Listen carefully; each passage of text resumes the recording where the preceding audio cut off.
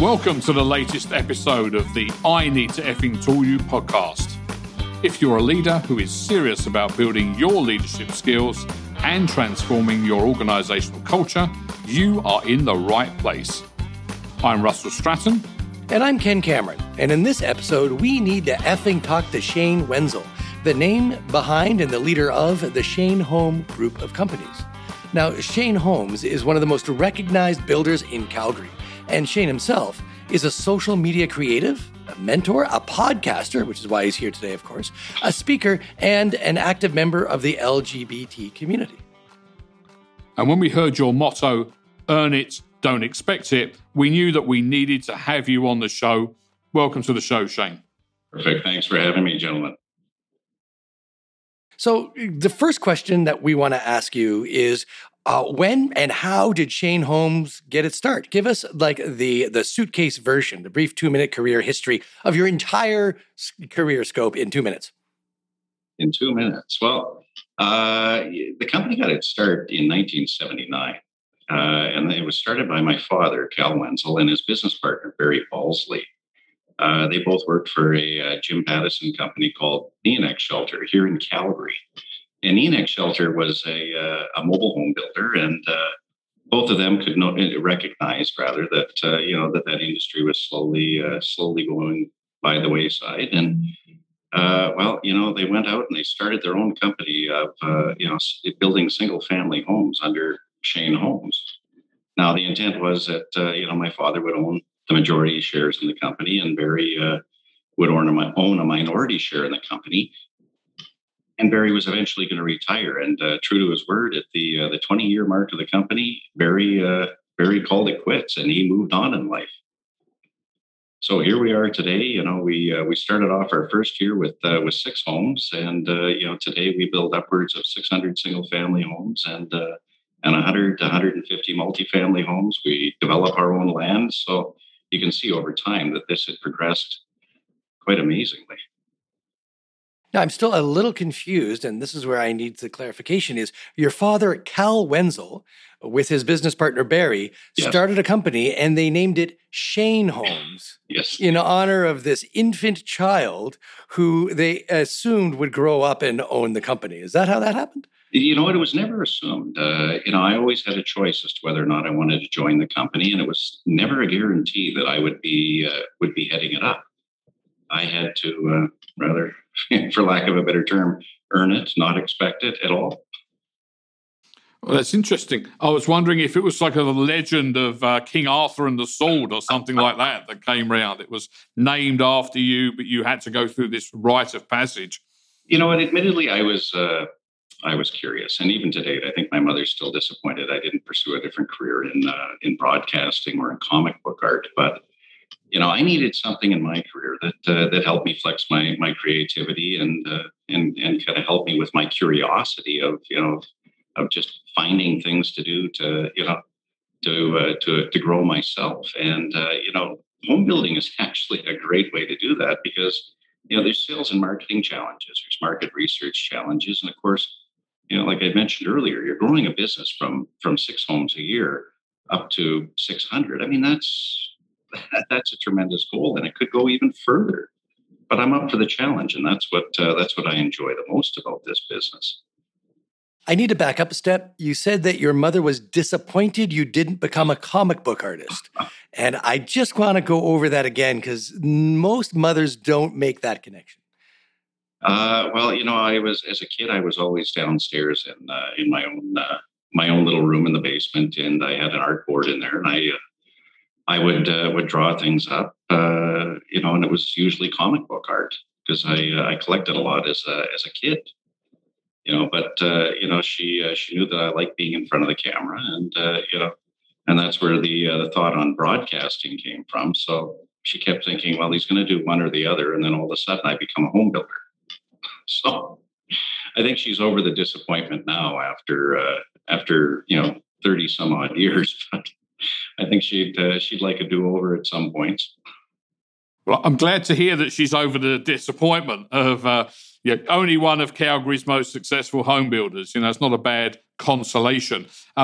You've teased a couple of thoughts in here about the creative side, and you've talked about broadcasting and comic book art. Yes. What drew you to the construction industry specifically? Well, again, there's lots of challenges. There's lots of different avenues you can go in this business. Anything from sales or plain out marketing to estimating, interior design, drafting design, even construction, service. There's a lot of things happening. There's a lot of moving parts in this business, and that's what makes it so unique and so challenging. And you're trying to find out, where do you fit in this big puzzle? Well, I had a lot of options coming into this end of the company, so I naturally gravitated towards the sales and marketing side because that's where my talents were best utilized. You spoke about challenges, and some of these are challenges you can foresee, but what's the biggest unexpected challenge that you weren't foreseeing that impacted you? And you could be speaking here either personally or in the workplace, either way, or both, I suppose. That's a good question. Well, it's too easy to talk about COVID, and I think everybody's over that by now. The biggest challenge to get over was really living up to my father's reputation in the city. It took me quite a few years to realize that that I didn't have to. I'm not him. I'm someone completely different, and I view things differently. And I have different abilities, different talents, knowledge, and I ultimately have a different purpose than what he does.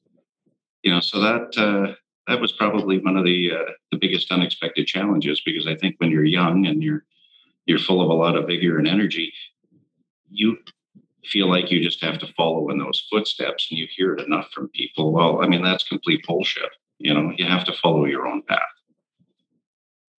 It's interesting. You should have chosen that response to the question. The in the book after which this podcast is named, the I Need to Effing Talk to You, Chapter 3 is set in a construction firm, a family company, and one of the characters in that fictional case study is someone who is trying to follow in his father's footsteps. And I won't give away any spoilers, but he comes to a conclusion that's not, it's different from the one that you've made, but he goes through the similar rites of passage that you've described. Exactly. So it's fairly common to understand that, but eventually you do.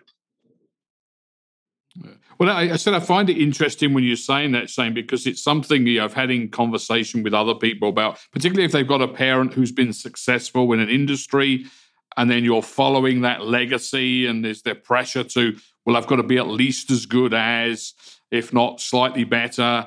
And the point you made, I think, is excellent for our listeners, is that you've really got to be you. You can't be a carbon copy of whoever came before, because what you're bringing is going to be different perhaps to what your father brought. So with that in mind, in your opinion, what's the most important personality trait or strength that you think you would need to lead a company like yours? I think it really comes down to having real leadership abilities.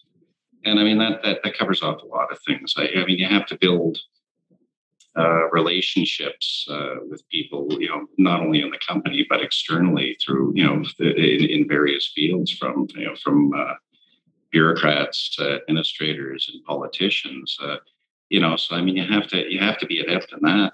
You have to have strong communication skills.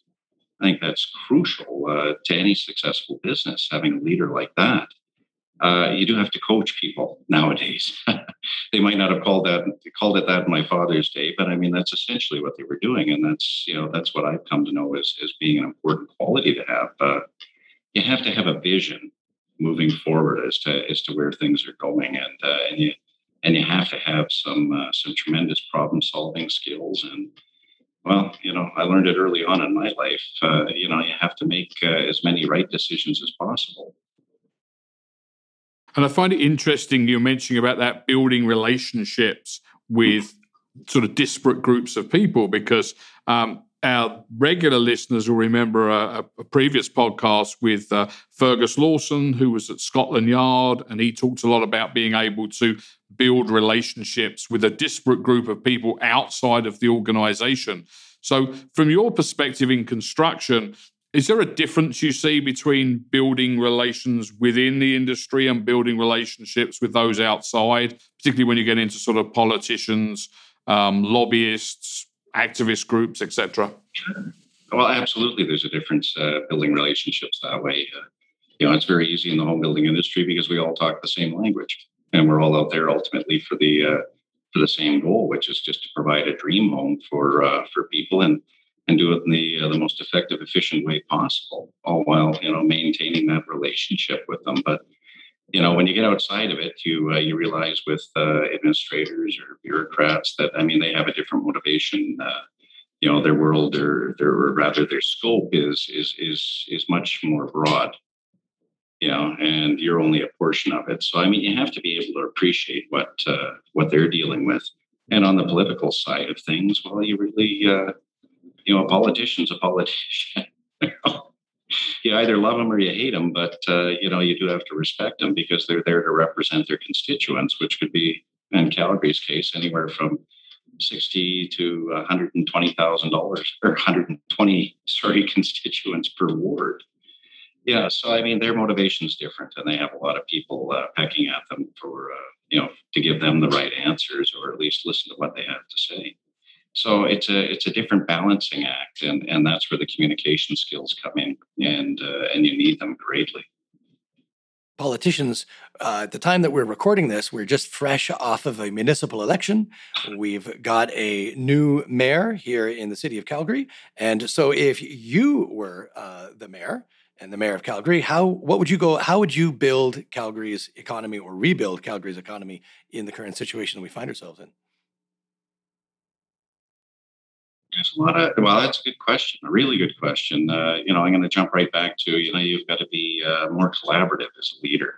And really, what I've seen is improve relationships between City Hall and Calgary business, or the Calgary business community, rather.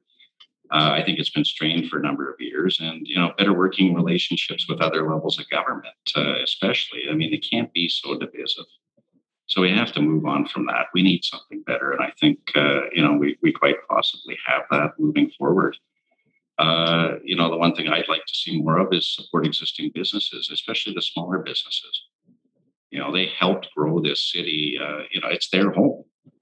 And once you get past that, once you ensure they're solid and on firm ground, then I think you have the opportunity to work on diversification. We're looking at other opportunities rather, and some way of bettering the economy. One thing that's near and dear to my heart is better address the homeless issues that we have in this city. I think that we've had a start, and that's about it. So we have to continue that on and improve that much more. One thing that's always been near and dear to my heart is finding a better balance with the city budgeting and more specifically city-owned properties that are obviously built for the social good, and find that happy balance with the revenue-generating properties.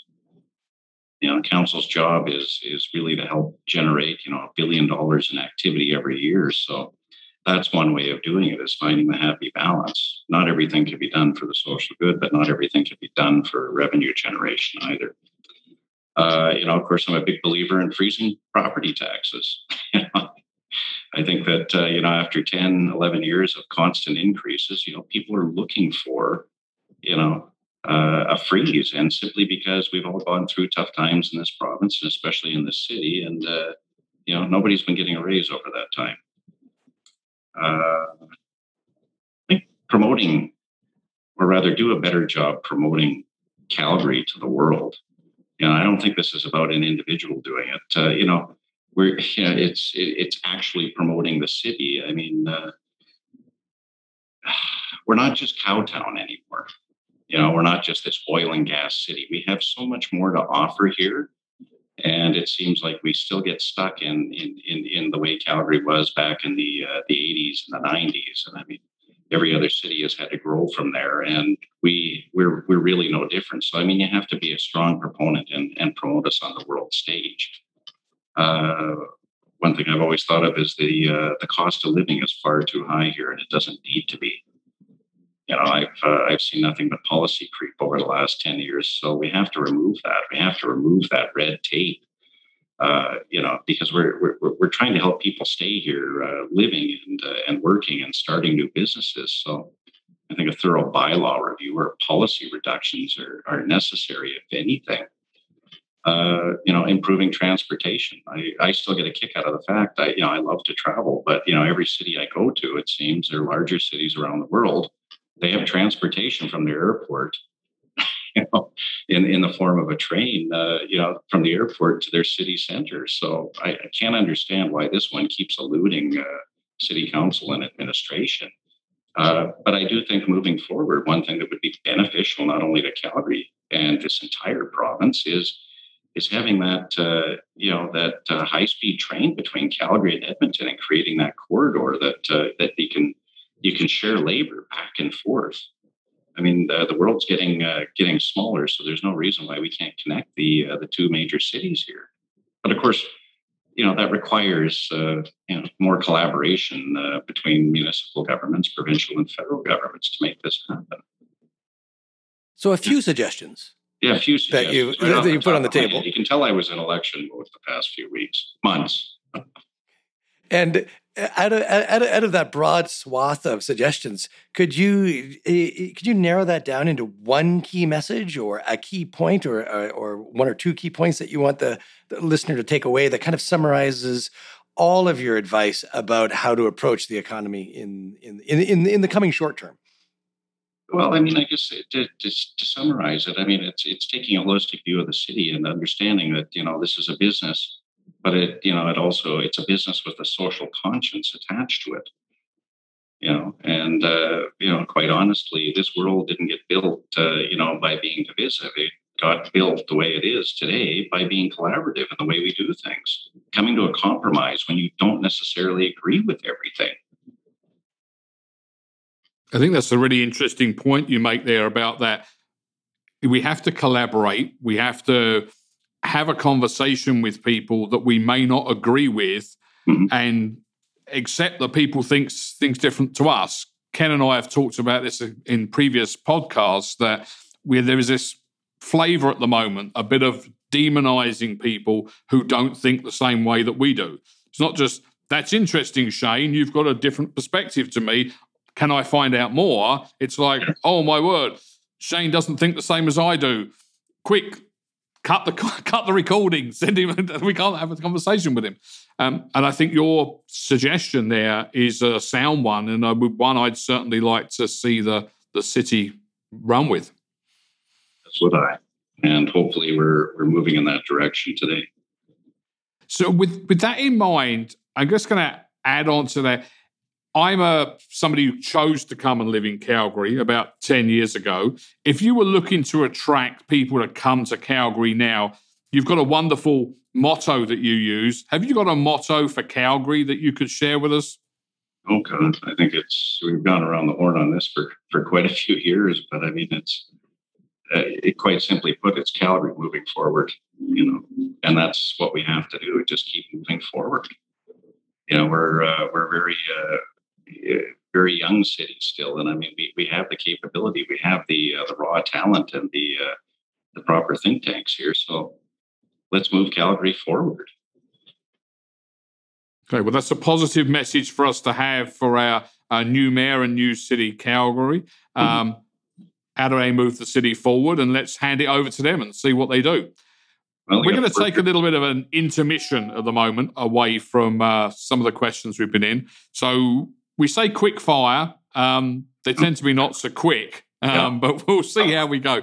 So a favourite movie that you have that you feel teaches a life lesson, and we're going to give you extra points if it has a construction worker in it, or even a comic book illustrator in it. We'll sort of give you both.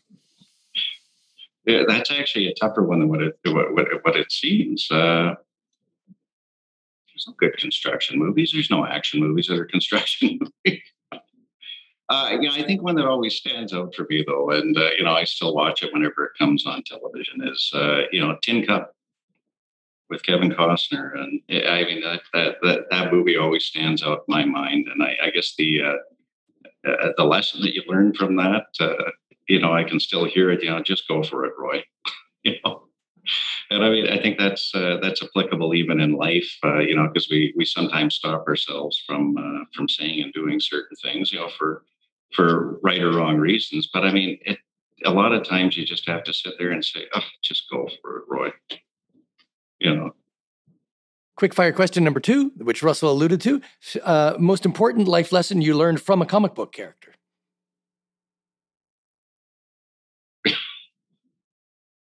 Oh, there's so many of them.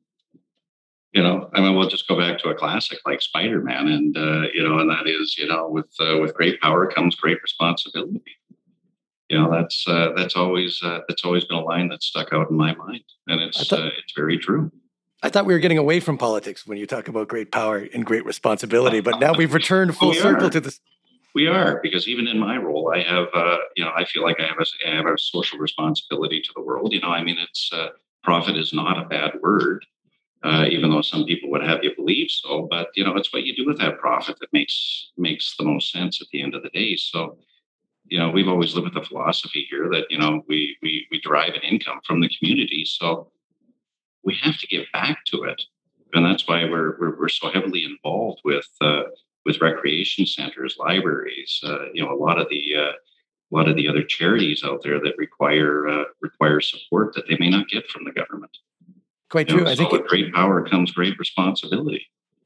And that's absolutely right. You talked about profit being sometimes perceived as a dirty word, and I came across a quote last month from Samuel Gompers, who said that the biggest crime that a company can commit is to not make a profit. Mm-hmm. It's an interesting quote because Samuel Gompers, well, I had to look him up. He's the guy who amalgamated all of the American unions into the Great American Union. I forget what it's called now, but he was the biggest union organizer of the 19th century. And yet he felt that a company's primary and most moral responsibility was to turn a profit, because otherwise it couldn't employ workers. Well, if we don't turn a profit, we're not going to be around very long. So. Quick fire question number 3 for you is favorite book that teaches a life lesson. God, there's so many. I mean, you can see them all behind me here. But, one that I still have fun with, and I read it over last summer, is "Crushing It" by Gary Vaynerchuk. And I appreciate the book and I appreciate the stories in it because there's a lot of personal branding and business cases inside of it. And I mean, it's a good short read at times, but I mean, it's thought provoking, and it's not always about success for the purposes of wealth, but really for personal growth too. So that's still a favorite book of mine. I keep that one at home, in my office there, because I like to flip through the odd chapter still. Okay, so some great recommendations there from Shane about whether it's a book, whether it's a comic book or a movie for our listeners to go and delve into. Back into your thoughts when you were talking about some of the skills and attributes that were needed. Is there a particular tool that you use or a mental model that you use in your work that you think would be beneficial for our listeners to hear about so they can take a deep dive into? I don't know if there's a particular method other than I've had 31 years to understand how this business works.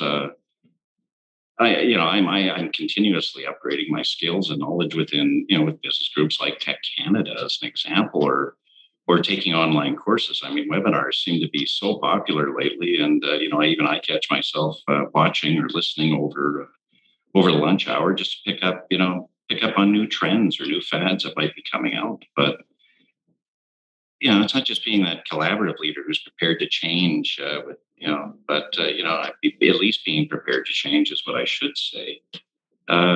Because I can change my opinion given the right debate. But one thing that maybe I do that fits with what you're asking is, I keep this little booklet. Not everything has to be on your phone, where I keep different notes and ideas in, because I learned to write, and sometimes when you're sitting there late at night and you come up with this wonderful idea of where you think the company needs to go, you throw it in here, and I can flip through it at a moment's notice and add notes to it, and you retain it a heck of a lot better when you write it down.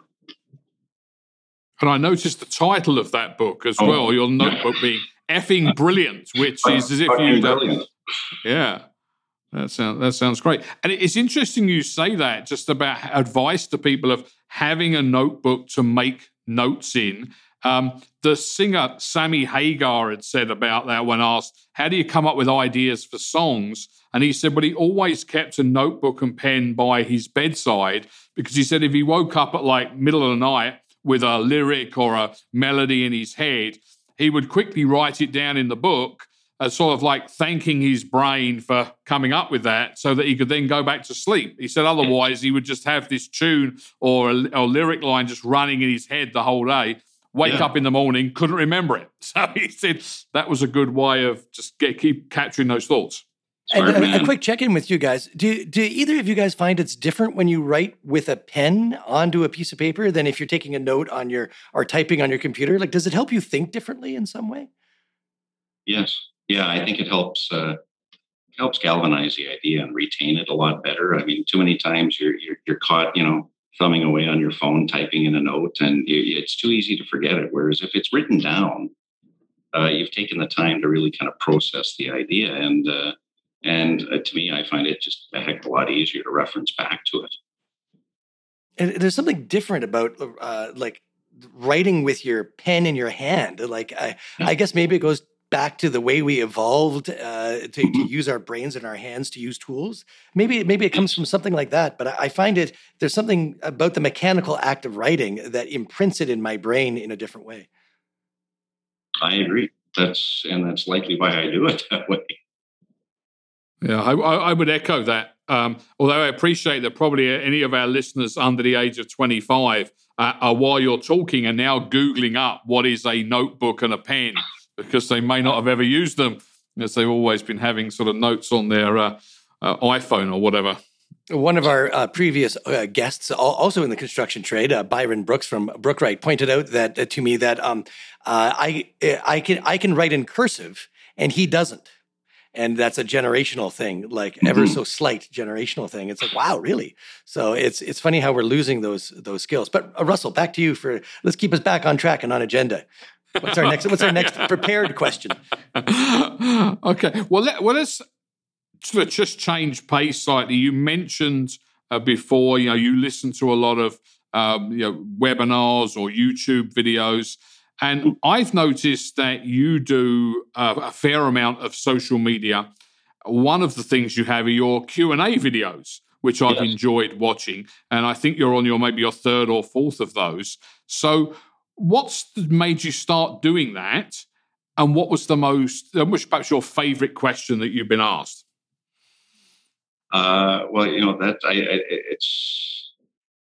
It's one of the benefits or one of the curses of being on social media is that, people can communicate with you and they can communicate with you any time of day. So I kept getting these questions asked of me and, I try and reply. And, after a while, you end up writing a couple paragraphs and you think this is stupid. If I can't give a quick answer in one sentence, then it's probably worthwhile making it a video. And that's where the videos ended up coming from. So I kind of accumulate some of the best questions and answer them in long form on video. It just, it at least attach some emotion to it with the response. So that's where all that came from. And, and the questions still keep rolling in. So don't worry, there's a part 4 and a part 5 in the works already. Well, I'm pleased to hear it, because they're a fairly eclectic mix of questions that you get asked or address on a particular episode. So, do you have a favorite question that you were asked? Oh, that's a tough one, actually. Because there's so many good ones there. But I think the one that still kind of puts a smile on my face and makes me laugh, was just the simple question of, "Are you really gay?" Just a very simple question, and not a one-liner I could actually fill out. I mean, it's too easy. A bit of a personal question too. Are people asking this of you on LinkedIn? Well, I think they're more baffled by the fact that there's this stereotype or this perception of what gay really means, and it's very old school, a very old school version. And they sit there with questions like, "Well, you can't be conservative or have conservative values if you are." Well, yeah, I can, because grew up in a household with two very strong-willed individuals, two very strong A-type personalities. Both my parents are entrepreneurs and classic workaholics. So, you end up with conservative values, but you also end up with skills like critical thinking. So you can't be gay because you have these conservative values, because that's just the way I think, and you can't, of course, because you're in the construction industry, because that's far too macho. But it's true. And that's interesting. Just in that idea that there's that, we talk about stereotypes often when we're in work, or stereotypes in the business around particular groups or individuals. And it's interesting that people will still say to you, well, surely you can't be gay because, you're a conservative and you work in construction. And you sort of, even when you're saying that, I know I'm thinking, I don't know if Ken was like, but why can't you be? Do you have to be a certain type of job that you have only to fit into that box? It seems to be a bit limiting of people. It must be. And, I still get a kick out of that question. I guess that's why I brought it up. It's still one of my favorites, because every time I think of it, I just laugh. I don't know. It's an interesting one to be asked. Are you sure? Yeah, I am. Yeah. Well, let's turn the question around to Russell. Russell, are you sure you're English? Because you can't be English because you're here in Canada. So well, I have had that with. You don't have a beer in your hand. He does. It's just out of frame. It's out of frame. It's right out of shot. Yeah. Although it does remind me of people being asking questions like, I was asked once, "Are you sure you're from London?" Which I found was quite interesting. And they said, "Well, you can't be because you don't sound like you're from London." And I was like, "Well, obviously you've never spoken to anybody from London, because I would live there for 40 plus years, and somebody's telling me, no, you're an Australian."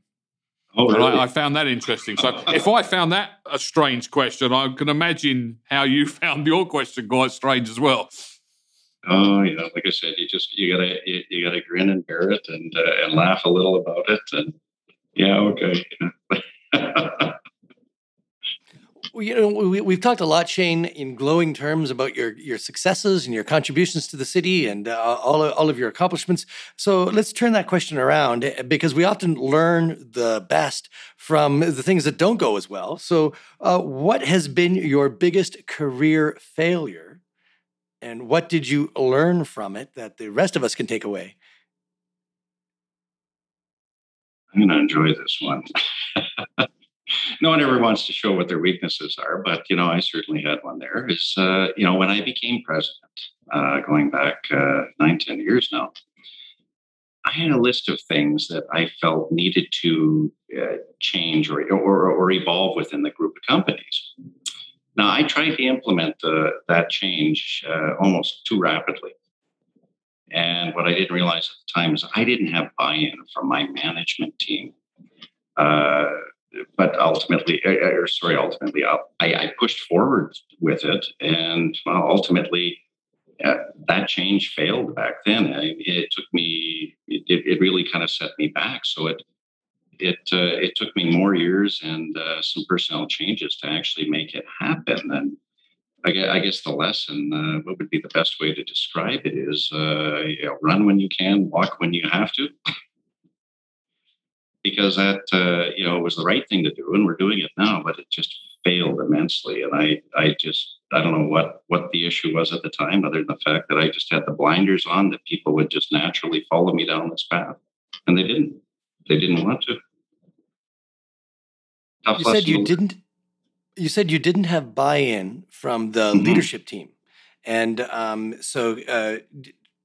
much of this can you talk about? What was the change? And then secondly, what was the point of resistance? It really came back to implementing values changes within the company and moving it more in a customer-centric direction, or customer experience direction is probably the better way to explain it. And it's all benevolent, but at the end of the day was almost too much change when everybody's sitting there saying, "Hey, nothing's broken." let's not try and break it.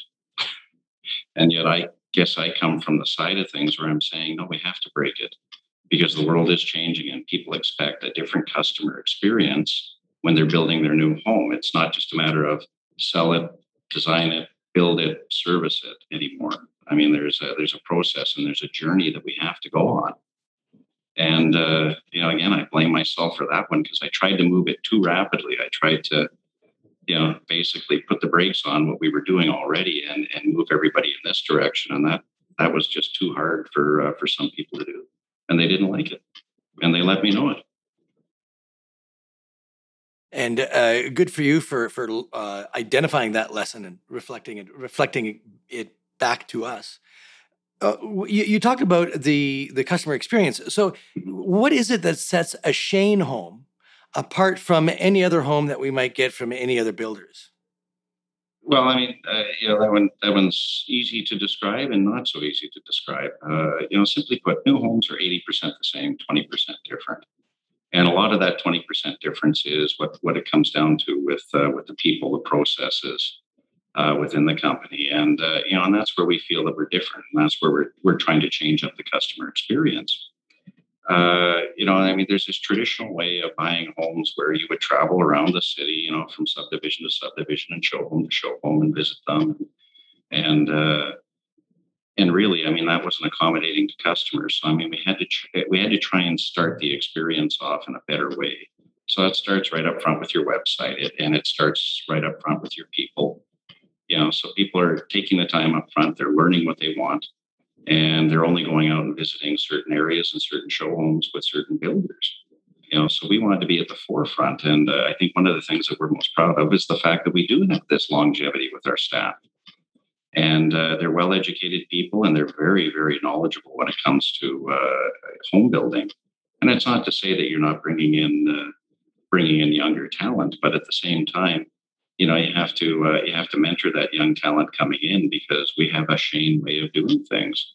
So right from the beginning, we want the customer experience to be fun, engaging, and be able to answer the questions that people have right up front and all the way throughout the process. So there's a lot of hand-holding, and not everybody is prepared to do that. Some people or some groups out there are prepared to sell you the home and then tell you to bugger off until you occupy. That's not what we do. That's not what we ever wanted to do. We just had to make sure that the process that we were bringing people through matched up to their expectations of what an enjoyable experience is. I was very interested. You were saying, Shane, earlier in that piece about moving too quickly with something, wanting to put a change in place and feel as you hadn't got people coming with you. Because one of the things that I've often talked to managers around in my work or my practice is coaching them in their role is that there's a temptation when you take up a new managerial role that you want to have a big impact. People talk about the first 90 days, first 100 days, how can you have an impact? And one of the things I've cautioned people about is spend time getting to know where your organization is, who your people are, and where they are at the moment. And you alluded to this in some way of, I need to sort of meet them where they are to bring them to where I want to be. I can't sort of just stand on the other side of the street shouting at them, why aren't you over here? Because they're saying, because we're not, and we're not going to move. So I found it interesting, your lesson that you learned there about realizing that you needed to say, okay, I need to go where they are and then bring them with me. And that's exactly what it was. I failed to bring them along for the ride. I just expected them to do it. Big mistake. Good one to learn. Thank you being so candid about that with us. I think it's a useful for our listeners to realize that, sometimes mistakes that we make are the great learning for us that we can advise others or not fall into that same problem before. So if we go back onto the even more positive, shall we say, if there's one thing you could be remembered for at the end of your career, what would it be?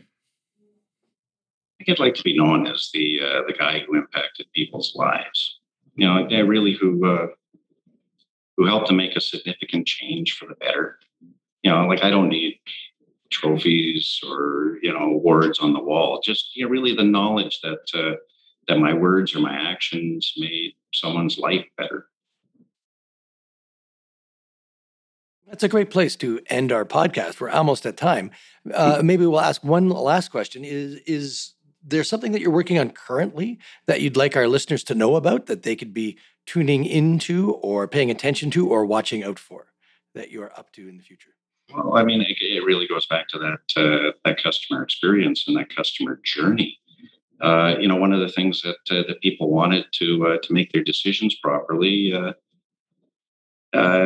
was the opportunity to have transparency on their home when they're imagining building it. So, for lack of a better term, build and price. Now, we had this in place here about 6 years ago. And there's another great example of not having the buy-in. But 6 years ago we had it, and it probably wasn't even the right time. So here we are 6 years later, courtesy of lockdowns.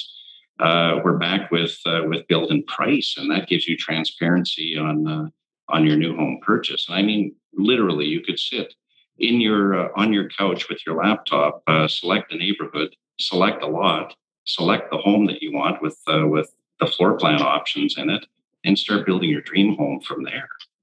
So that's been in place now for 30 days, and it's meeting with just rave reviews from people who are pricing out their new home. And we'll find that on your website, at the Shane Homes website. It's on the Shane Homes website, and it's labeled as build and price. Awesome. That's great for our listeners to be able to pay attention to. As somebody who himself just built and purchased a new home, I encourage every listener who's thinking about this to look for transparency in price. So thank you very much for sharing that. Oh, thank you. Oh, well, thanks very much, Shane, for coming on to the show.